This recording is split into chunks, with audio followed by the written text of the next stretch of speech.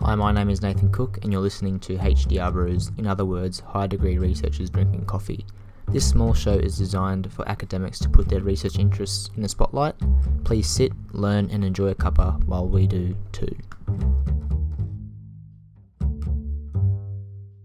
Hello and welcome to HDR Brews, in other words, high degree researchers drinking coffee. This episode's researcher is Alex Manson and Cup of Coffee is brought to you at home. I'm actually at home on the Gold Coast still. I just quickly ran down to the coffee shop to get some fresh beans for the show.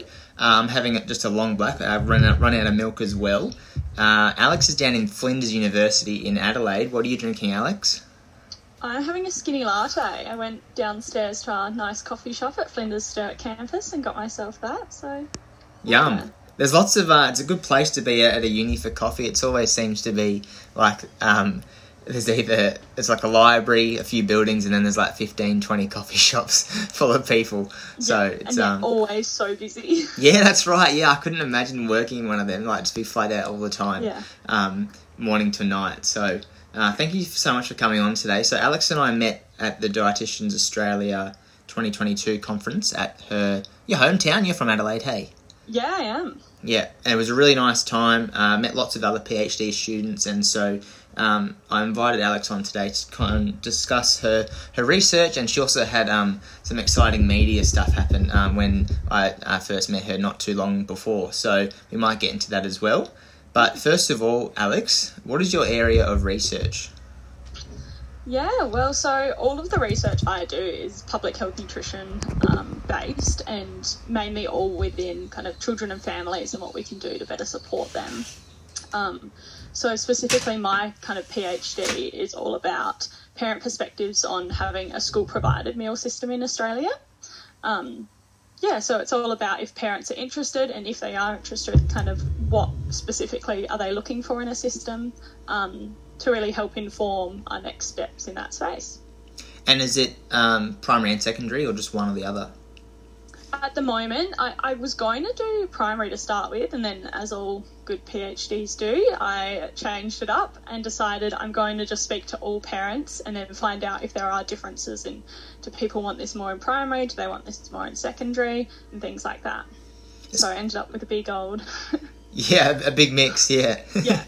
It's interesting because, growing up in Australia, it's something that you see on TV. Like if you watch like a cartoon of, actual, I guess drawings of characters doing stuff, or you watch like a soap opera show for kids, I guess, like iCarly, or I don't even know what they're called, like a show on Nickelodeon. Like Zoe 101. Yeah, that's right. And these students are like, they're at school eating lunch, and you kind of like, what is this? Like, this is so different to what we do in Australia. And I think, not from my experience going to school, we didn't have that. Were you the same? Yeah, no, we definitely didn't have that, or lunch boxes and canteens. Yeah, and canteens, true. And then also, I think it's one. You'd probably be more familiar with it in Tasmania are doing it. Is that right? Yeah, Tassie have done a trial, so they started it. They did a first kind of small pilot in 2020, and it was really successful. So they ended up going ahead and getting some great funding, and they've rolled it out across, I think, 20 or something schools. Oh, wow. Which is really cool. We're starting to see that people are interested in Australia and doing it. So it was fitting to kind of, as I started my PhD, going, well, maybe I'll just find out exactly what parents want. How does that differ for parents in different areas and different socio-demographics, and how can we kind of meet those parent needs? I've got so many questions in my head already. Is it a inclusion in school fees? That's such a good question. It's been something that we've been really interested in, and one of my kind of studies is all about the cost and would parents be willing to pay, and if so, how much, to kind of inform what a pricing structure would even look like. Because some countries, so UK, US, have a means-tested subsidised system. So some people, low-income families, might get the meals for free, while others pay a small fee and then the government contributes as well. Whereas other countries, it's fully parent paid, or other way around, it's fully government paid. And we have no idea what it would look like in Australia, which is something we kind of need to know to go to that next stage and get some funding to support this and things like that. So hopefully we'll get to find out a little bit more about that. But yeah, it's a really interesting one. And just familiar on your timeline, have you confirmed yet or not yet? No, my confirmation is next month. Okay, cool, exciting. And so we've got plenty of time for you to try and find out these answers, which is really good to know. It's not like we're Definitely. at the end and we've gone, no, we haven't found them yet. So that's really cool. The other question I had was, is this, I guess, the desire and the purpose to have this, is this to provide students or children with a better nutrition environment and to get them eating better, or is it just to save parents time and effort and the care of making the like my mum, I had a plain white no crust cheese and butter sandwich every day, like a very plain little boy, but what is the purpose of this change?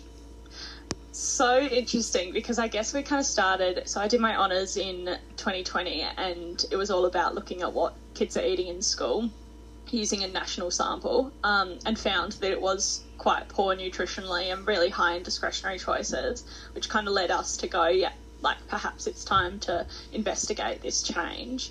But then especially as I've started this PhD and some other school food related work, I've kind of gone, there are so many other benefits for this other than just, improving diet quality.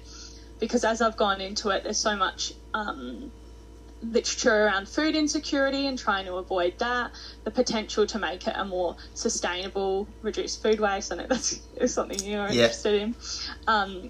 A system that benefits parents, so takes that burden off parents, a system that makes things more consistent, so families or children across all demographics have access to the same food, which isn't current in this system at the moment. Different families might get a meal when they arrive to school while others might not, and it's meeting the needs of the entire population. So it's been interesting as I've kind of delved into it and just been doing my literature review recently and gone, there's so many more benefits, and ended up with not just the nutrition subheading. There's the nutrition, there's the equality, there's the education, there's the attendance benefits, so it spans a lot further than I thought it would, and that's not even touching on the benefits for families as well. That's so cool to have, to open so many new doors, especially in the time of youth, and that will be so cool in your presentation in a month's time when you go, we went in with this idea and look what we've found. We can impact not only children but their families and like you said, their education, their understanding of food. I really like the point about equality and how every kid's going to get the same, food. I guess opportunity at school, which is really cool. For different socioeconomic factors, or kids who don't go to school with lunch, or they get money for tuck shop. I had kids that I went to school with who didn't have their lunch made for them, or had to make their own lunch, which is fine. You're a young adult, but also just had money to purchase food every day. So that's really cool to see the differences that you'll be able to try and find. Yeah, it would be really great. It'd be great. There's so many other benefits of all children having the same food as well, that kind of positive peer environment and a healthy food environment, as well as just making sure we've got this great opportunity. Schools have reach to practically every Australian child. So this would be a great opportunity to be make sure every child every weekday receives a meal. So hopefully we'll find some interest and be able to see where it goes in the next few years. And in terms of the food service, so I'm looking at hospital food service, which is a bit different, but would it be some sort of bulk, when you walk past with the tray and put what you want on it, or you'd ask, can I please have this, or do you get flagged if you don't go up and get your food? Johnny didn't eat today at lunch. He wasn't hungry, or how does the system work? Yeah, so how we're kind of thinking of it at the moment is basing it on looking at all the different countries and what they do, as well as what we do here in Australia in childcares. So we're not exactly sure, and hopefully I'll ask parents about that. What would you like it to look like? Would you like your child to serve themselves? Would you like them to be given their different foods? So I think it would be really interesting to look into. But there's so many different options of what it could look like.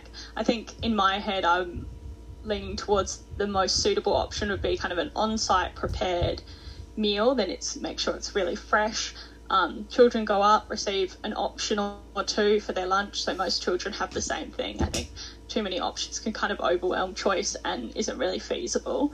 And then every child has a fairly similar meal and sits down and eats it either in their classroom or a dedicated kind of eating space. And I would like to see, I think there's lots of benefits of children serving themselves, but it's tricky when you've got younger ones as well, so you have to kind of balance it out. But definitely if we're going to do something like this in the senior schools. Yeah, wow, that's amazing. And I guess even like the choices, I know that we do in, I think it's hospital food service, it's like two different choices every day for like a 2-week cycle. And so it's like, would kids understand the, I guess not the complexity. I guess it probably is the complexity of like making a menu for, 1,000 kids at lunch. Like it's pretty hard to like fix everyone's, nutritional requirements or their desire or like their allergy or serving sizes. Like, so hopefully they understand like, well, every 2 weeks on a Monday, it's pasta or fish. Like that's just, we can't provide McDonald's and or something different every Monday, Definitely. And hopefully that's something we find out in part of my studies when I ask parents, like, would your child actually want this and would they be happy to have something like this, or do they just not interested at all? Because I think that will really inform if children don't want it and they're not going to eat it, the system won't work. So I think it would be really interesting to explore a bit more, but it would be good to see some options in there because we know kids benefit from that. And I think to make a system that would really work, you'd have to engage the kids in it a bit more and make sure that they get to see the other side of it, how the food's being prepared, and could be a cool way to learn some cooking skills and things like that, and engage in, home economics classes. Yeah. Like that. So I really like that because there's a lot of potential. Sorry, what was that? There's a lot of potential.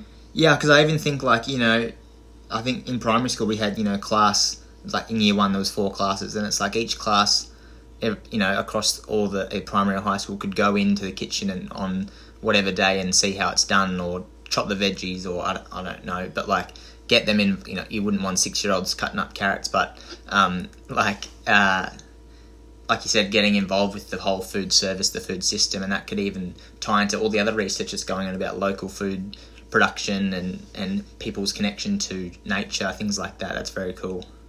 Yeah, definitely. It's really interesting. So hopefully I'll get to find out a bit more about if parents are interested, and if they are, what exactly what they want it to look like, and how would it actually work in the schools, because it is quite a big idea and it's quite ambitious to change our entire food system in our schools. So I think it will really help to build this evidence base and kind of go, what exactly do we need it to look like to be a really good, strong, acceptable system? And kids don't have to bring, could they still bring their lunch if they don't want to?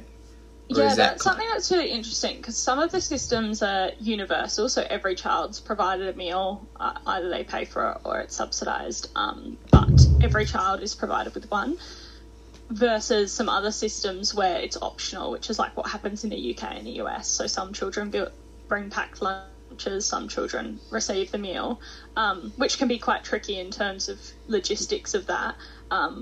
But I think it will be interesting in Australia. I think it will be really quite tricky to go full transformation when a lot of parents are so used to having that responsibility themselves and aren't quite willing to hand over and feel like, they're losing that role, especially when it comes to things like allergies and picky eating, where parents do know their child best and know what might be best for them to be provided with and what they're actually going to consume. So I think that will be something that's really important to look into, whether it would need to be one fits all to make it a functioning system that's actually going to be cost effective at all, or whether it needs to be an opt-in system so parents can go, oh yeah, he has the school meal Monday, Tuesday, Wednesday, but on Thursday, Friday, I packed his lunch, and things like that. So it'll be interesting to explore that. I've got some other questions which I'll hold off on because they'll tie into something on later.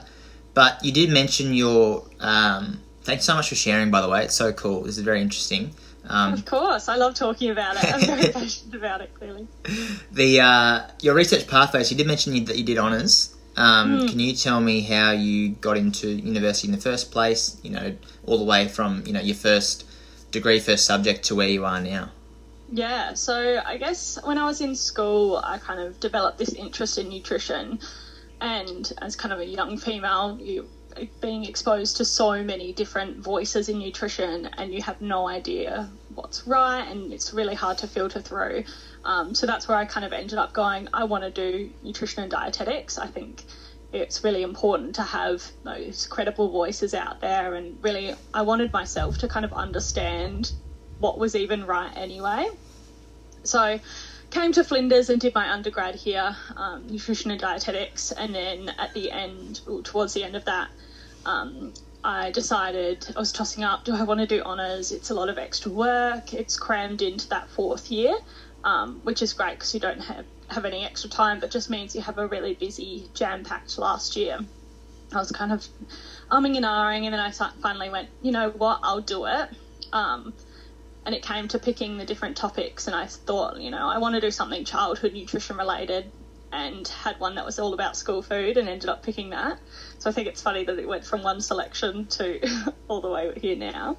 But then I had all my placements in 4th year, which gave me a good opportunity to kind of see all the different areas. Had my clinical placement and found that I definitely knew that wasn't for me. I didn't really enjoy that kind of hospital setting and found it quite overwhelming. And then I really enjoyed, I had one in a school, which I absolutely loved, my community public health placement. So that was why I was going, I absolutely really want to stay in kind of the school setting, and I really love working with people. And then I really quite liked my food service placement as well, but that was in a children's hospital here. So I think it all fits nicely and probably gave me a really good experience. And then, yeah, did my honours and absolutely loved it. I thought it was a really cool experience, and I really liked the way I felt that research you could impact on a larger scale. I think some of the things, especially with clinical, that I didn't like as much was I only felt like I could help one person if that person didn't want to have the help at all, which is quite common in hospitals. A lot of people go, no, like, I'm okay. You couldn't do anything. You weren't helping people, and I felt like there was greater potential to make a change and improve health kind of downstream and at the start, especially at that childhood stage, rather than letting people go through their life and be filled with misinformation and lack of information, and end up with poor health outcomes at the end. So yeah, I absolutely loved my honours. So that was a 6-month honours, and then at the end of that there was a job that came up in the exact same team for RA work the next year, and I said, of course, I'm interested, applied, and was successful with that, which was great. So I spent all of 2021 working. So I've come straight from school to uni to work, and then halfway through last year went, you know what, I like this. I really want to stay in this area. I'm not done learning, I don't think. I'm just going to apply for a PhD, and ended up working out, and really great that I could get the topic that I exactly wanted, this topic in school food. Kind of designed my own project, which was really great and such a cool experience. The same supervisors I had for my honours as well, which is a real great experience too. And then, yeah, began at the start of this year. So it's been a really good experience, and stayed at Flinders the whole time and stayed within the team for all of my research experience. That's so cool. What a nice journey to go from, like, hey, should I take this up? Yeah, I'm going to bite the bullet, do my honours. And it's like we have the same system at Griffith, the 6-month. We do it before placement. And it's like a very stressful year that you have your placement and your honours in the one, in 12-month period. And then you come out the other side and said, hey, do you want a job, Alex? Yep. And so what was that research assistant work doing? Is it similar stuff or...? Yeah, so everything our team does is kind of that children and families, nutrition, public health research.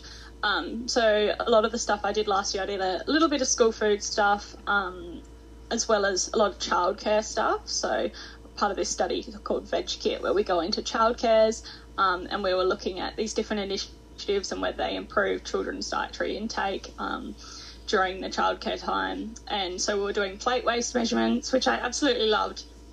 Absolutely loved, because you were kind of in that setting with the kids all day. It was so fun, like they're running around you and you're weighing their plates. So it was a really cool experience, and that was nice to have some hands-on kind of data collection stuff as well.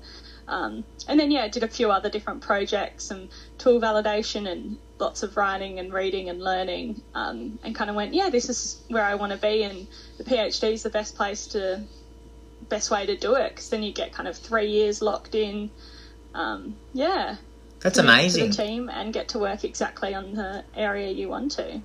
And your experience in developing your own project, that's very cool. So I applied for my honours, which is already a written project. I applied for my PhD, already a written project. So it's really cool to see that you've had the skill and the realisation to see the gap in the research and be like, I can make something around this to fix that problem. So that's a very cool thing that you've been able to do. So well done. Thank you. It was a cool experience. Yeah, my honours was the same. It was all there for me. I guess that's the thing about doing a short honours too. But yeah, I knew that was an option to do one in the school food space and who the supervisors would be and stuff.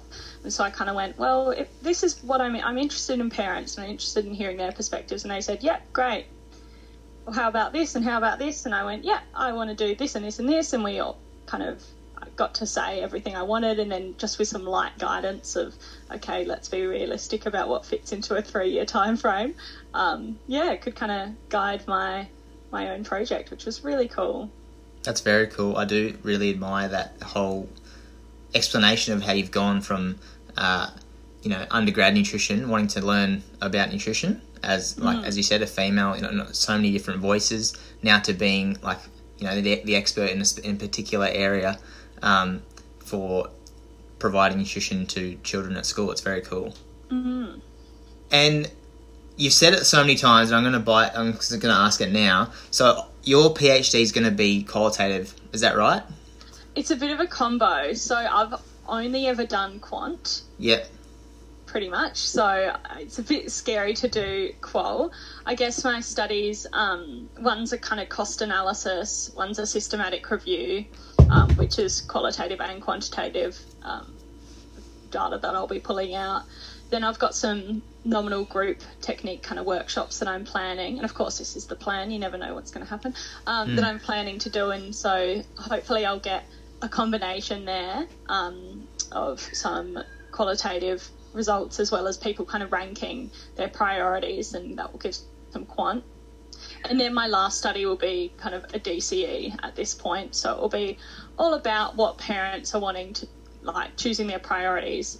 So that will all be quant as well. So it'll be interesting though, because those really rich kind of qualitative data I think will be really essential in informing all of my results. So yeah, it's a bit of a fun combo, and it'll be a cool experience to kind of try the qual experience, because I really haven't done it before, and it'll be such a cool PD kind of opportunity. It's a very, I was very novice walking into research. I didn't really know the difference. I was like, what am I going to do? And mine's more qualitative now because of doing interviews, COVID, whatever, with food waste in hospitals. But I love qualitative. I could sit down with someone and just talk all day. But you don't have that capacity, right? You've got a million things to do as a PhD student. But when you collect that data in a qual setting, it's so nice just to sit with someone and just talk and be like, what did you, asking them about their perspective, because we come in with, all the literature in our background, in our head, and we have a theoretical idea of what the answer is, and then someone comes and runs over it with the bus with their qualitative opinion. Yeah. They're the people who work in the space. It's very cool to have that contrast. But I'm very interested, the quantitative stuff, I'm very interested to know how it's going to work. So are you going to develop a list and then say, hey, what do you think is the most important out of this list? Or will they develop their own list of priorities and then give that to you, and then you have to group them all together? Is that kind of what you mean?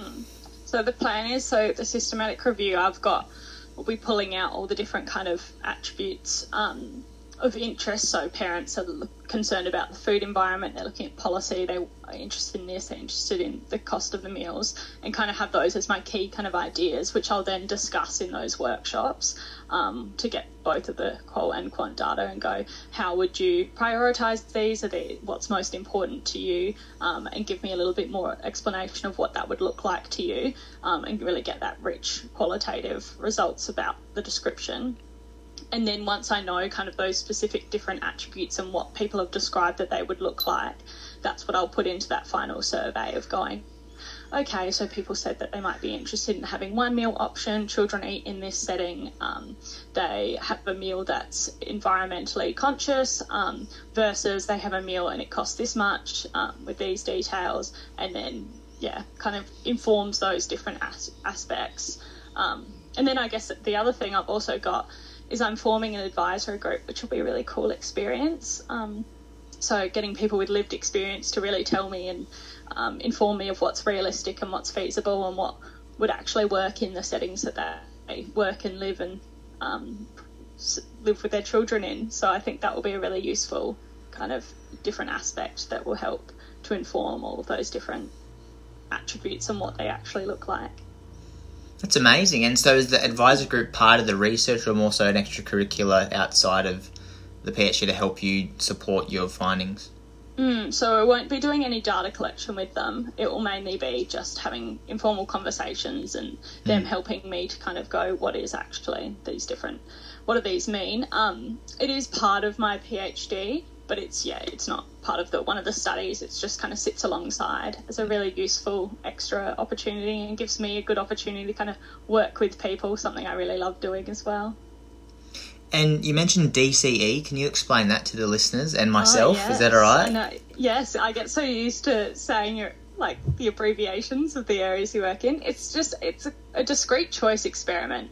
And I'm not an expert in it because I haven't even done it yet. It's just the plan at this stage. But essentially it's a survey that gives people a series of different choices. So saying, for example, this service might be, if you're choosing between two different doctor services, you go, this one's 10 kilometres away, that one's 5 kilometres away. This one will cost you bulk bill of, it will bulk bill you. This one will cost you $10 gap. Which one would you be more interested in? And kind of get that priority from different families. So that's what I'll be doing for my final, at this stage, for my final study of going, what would you like in this school food potential system, or what would you like if it was still the same system it is now versus a school food one, and then getting a range of different kind of descriptives of those people themselves, so their different socio-demographics, and having a look at the relationships between those. So are people of one socio-demographic prioritising different things versus a different one, to see if that system would need to be different for different people in different schools and different settings. That's very cool. I never heard of that method. I like that. Discrete choice. It's nothing like the supermarket. I get overwhelmed and it's like, what packet of noodles are we having this week for dinner? Whereas it's like A or B, bang, not a hard decision, but something that gives you, points you in the right direction of what you think the person would want in terms of priority. Definitely. Yeah, so it'll be really interesting to do. I think it'll be tricky to develop, but I'm excited for the challenge. Next year, hopefully it will be.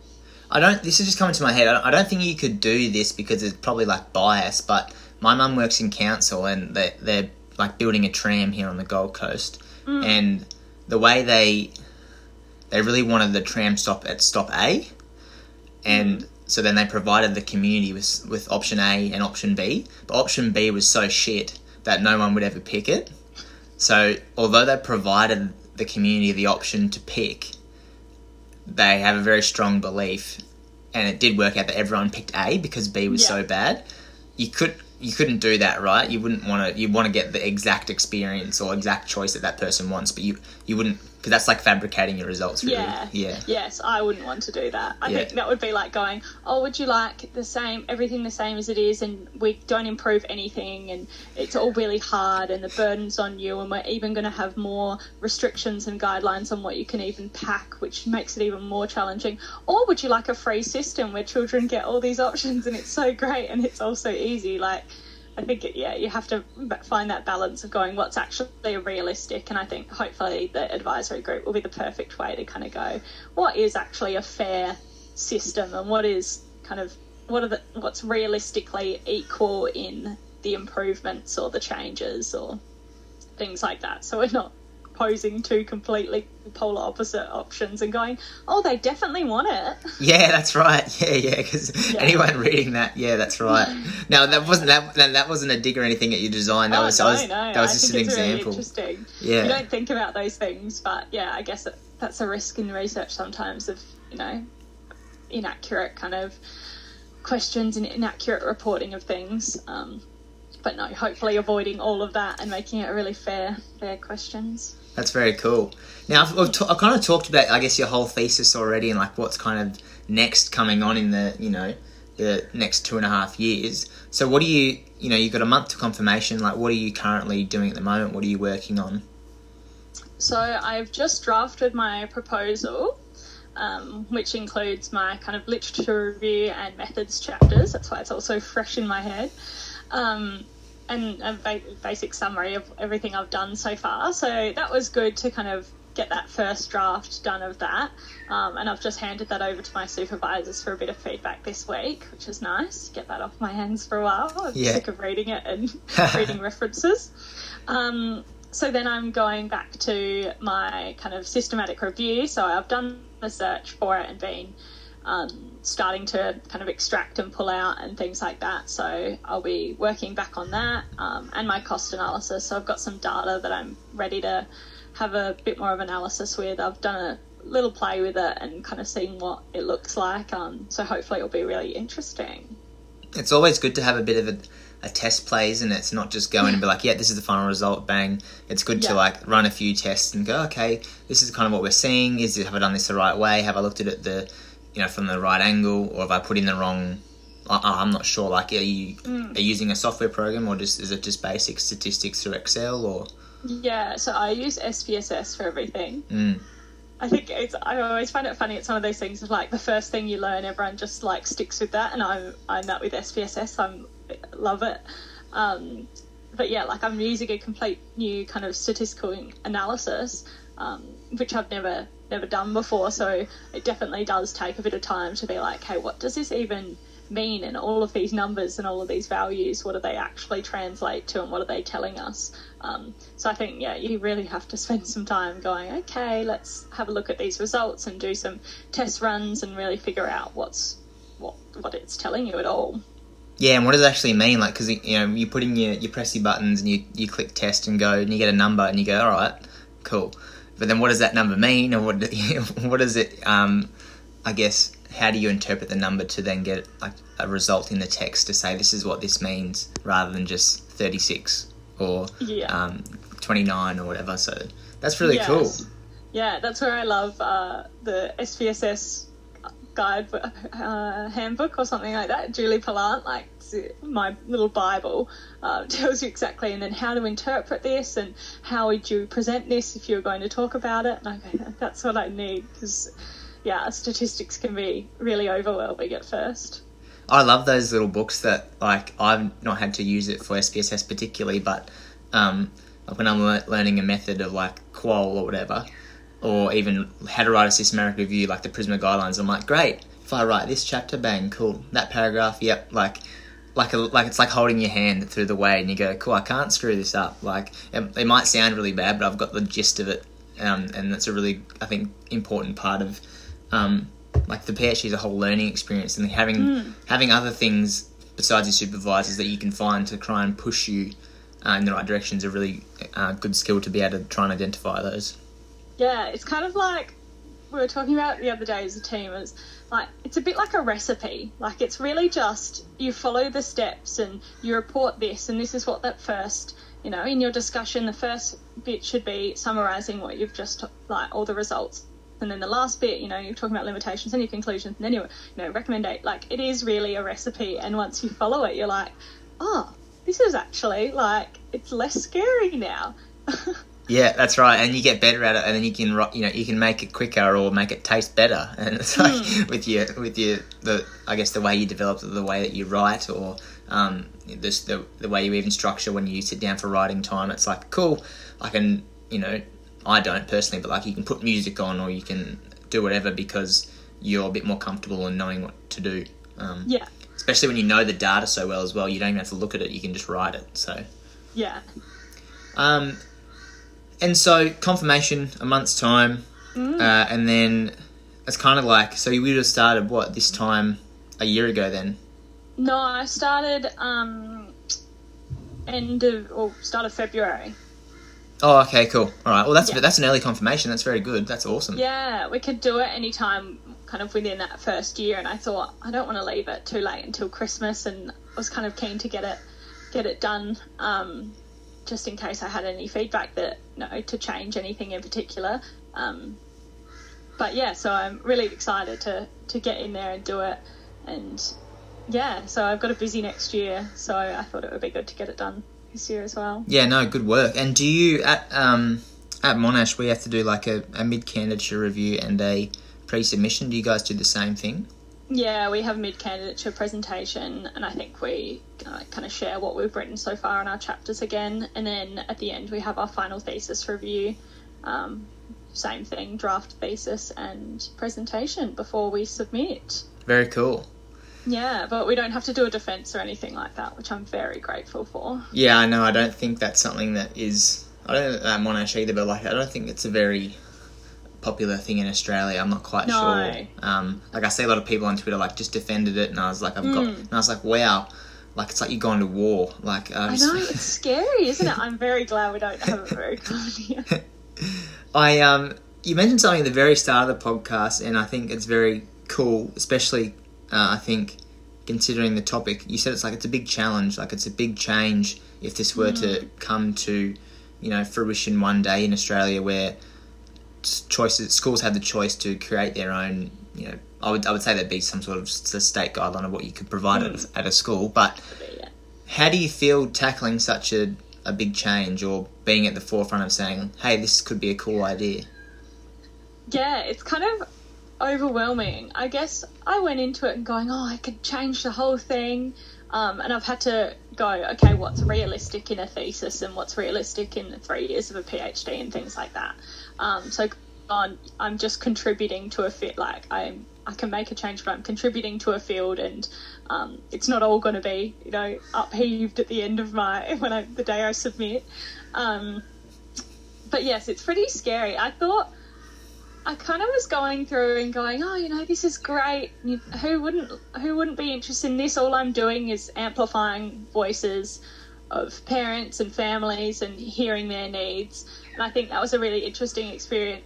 I remember talking to you about it at DA when I did that media stuff. So I presented some of our preliminary results at DA, and we had a bit of a media release about it. And it was really interesting seeing some of the responses of them going, wow, people are a bit overwhelmed by this, and some people aren't very responsive to it, and that's okay. And I think it was a bit scary at first going this could be controversial, and I was so vulnerable feeling, putting my research out there and putting my name to all this stuff and going, I want to make this big change. And I had to go, okay, I need to not get too overwhelmed by this, and just remember that all we can do is listen to what people want and what people need, and hear their voices. And if they don't want a transformation, then we don't need to do something so overwhelming. So I think, it can be quite scary thinking, oh my God, trying to change the world. But I think you have to sometimes rein it in and go, no, I'm just trying to do my PhD and do this small aspect of it, and we'll see where it goes from there. That's a very good, I would say, reflection of what anyone who's doing something, especially in food systems or food or nutrition, and it's usually we're not the food police, but we're the people who are trying to do good in something that is we're trying to help, right? Yeah. But if people see that we're just trying to point the finger or do something that's changing what their current behaviour or current system is, and they don't like that, right?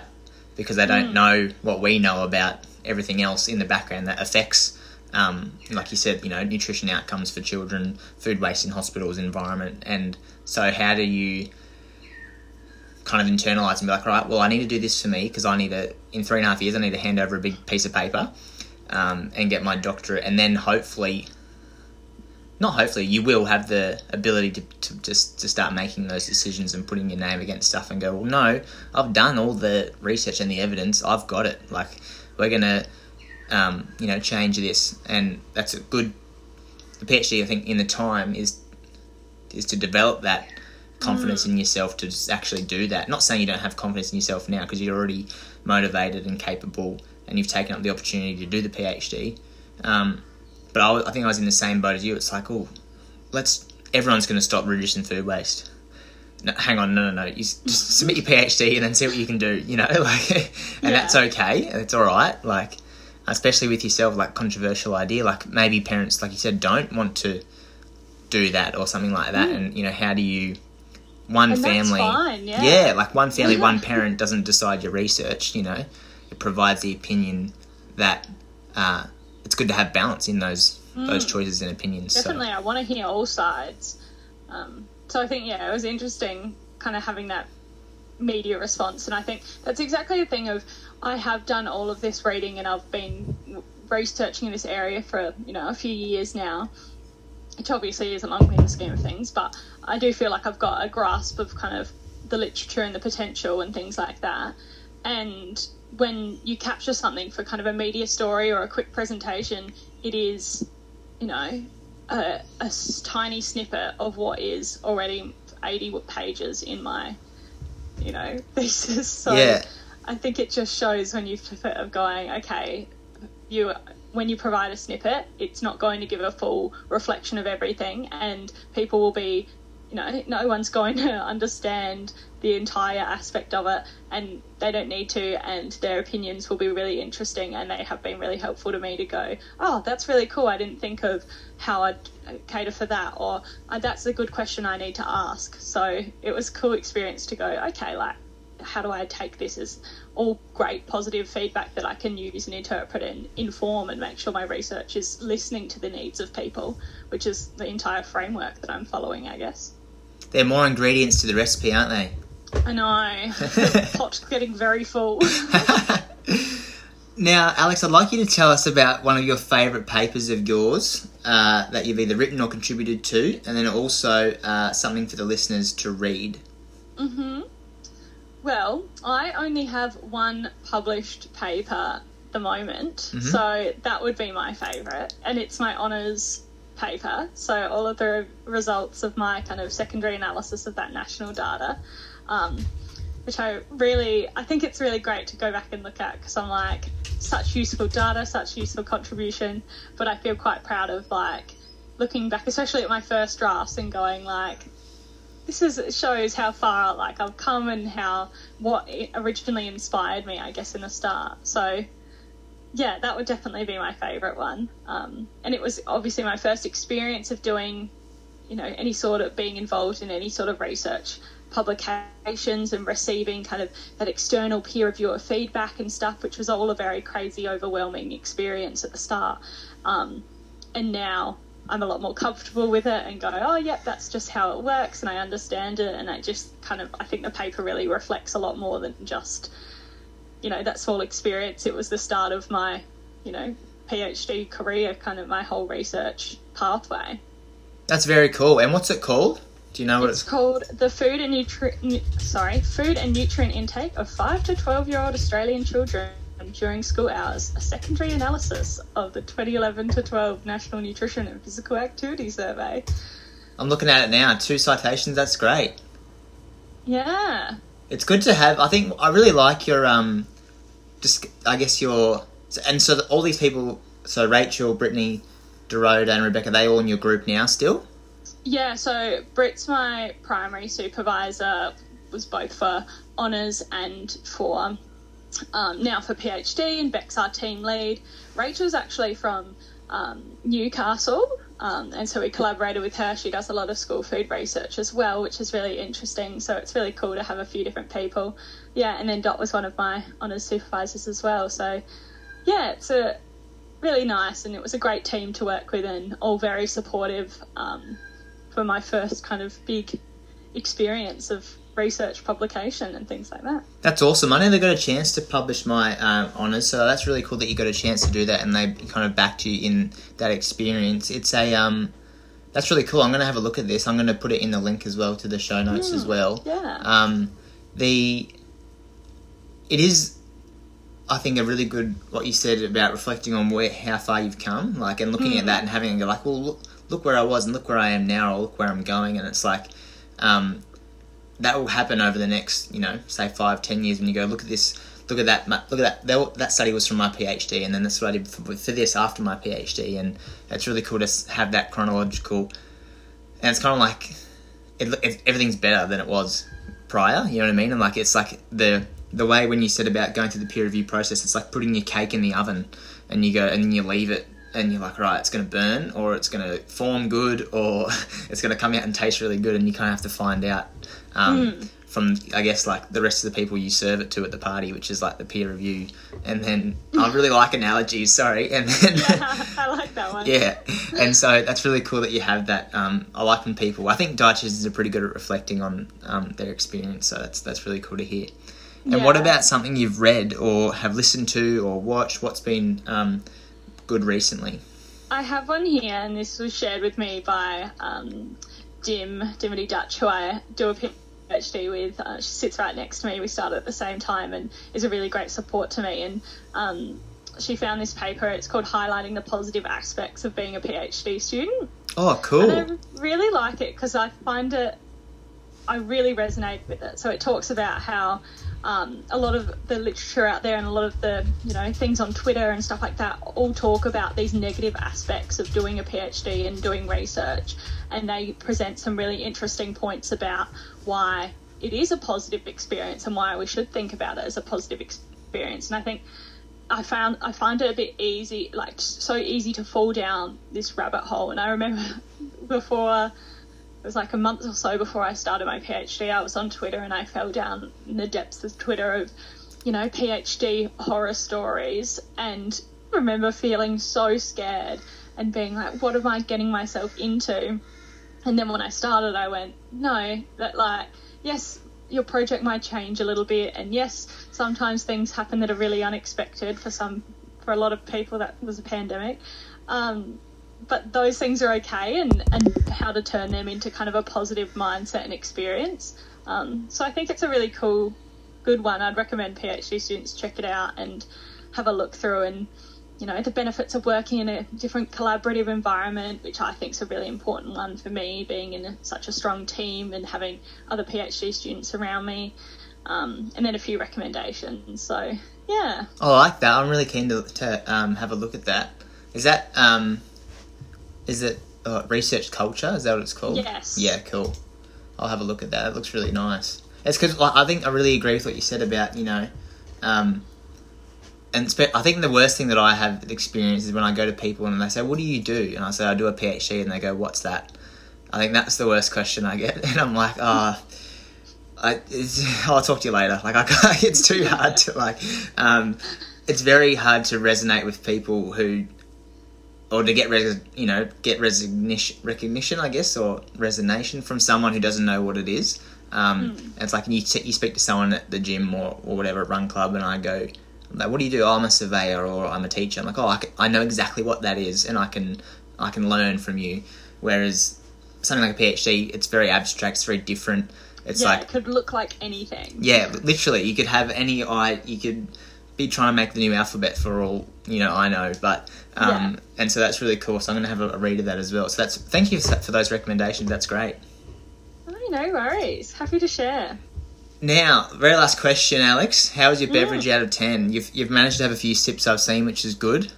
Yes, it was good. It's great coffee. They do good coffee here. What would you rate it? It's still warm. I would rate it a 9. Oh, that's pretty good. That's nice. It's still warm as well. That's good. My long black sitting here is cold. The keep cup's done very well. I do. I used to have a wine like that with the cork around it. They're so, I love them. They're so pretty. And it smashed to a million pieces. And I just had the cork left in my hand, and I was like, well, that's a bit, like all the glass had gone. I just had the bit of ring, and I was like, oh, well. But I'm just, I'd say this long black, I'm not sure, because it's cold now, it's still going, probably like a 6 or 7. I really do like my milk, but we just ran out this morning, so that's okay. Were they good, the nice beans good? Yeah, actually they were, yeah. So Blackboard's a pretty popular cafe just where I live. I I just live in Varsity, and it's like, a K down the road, and it's the only thing that's in Varsity. The rest is all like just standard, like 7-Eleven or whatever. But it's like packed morning to night every day. Yeah. So no, it was good. And better than waiting. That you have to wait a long time there for a takeaway. So I thought I'd just get the bean and get out of there, which is nice. Yeah, nice. Thank you so much I will hold you up just before you head off, but thank you so much for your time this morning. I do really appreciate it, and you sharing your experience so far and kind of telling people what your research area is and then where you're going to next. So thank you so much. Thank you for having me. I really love talking to you.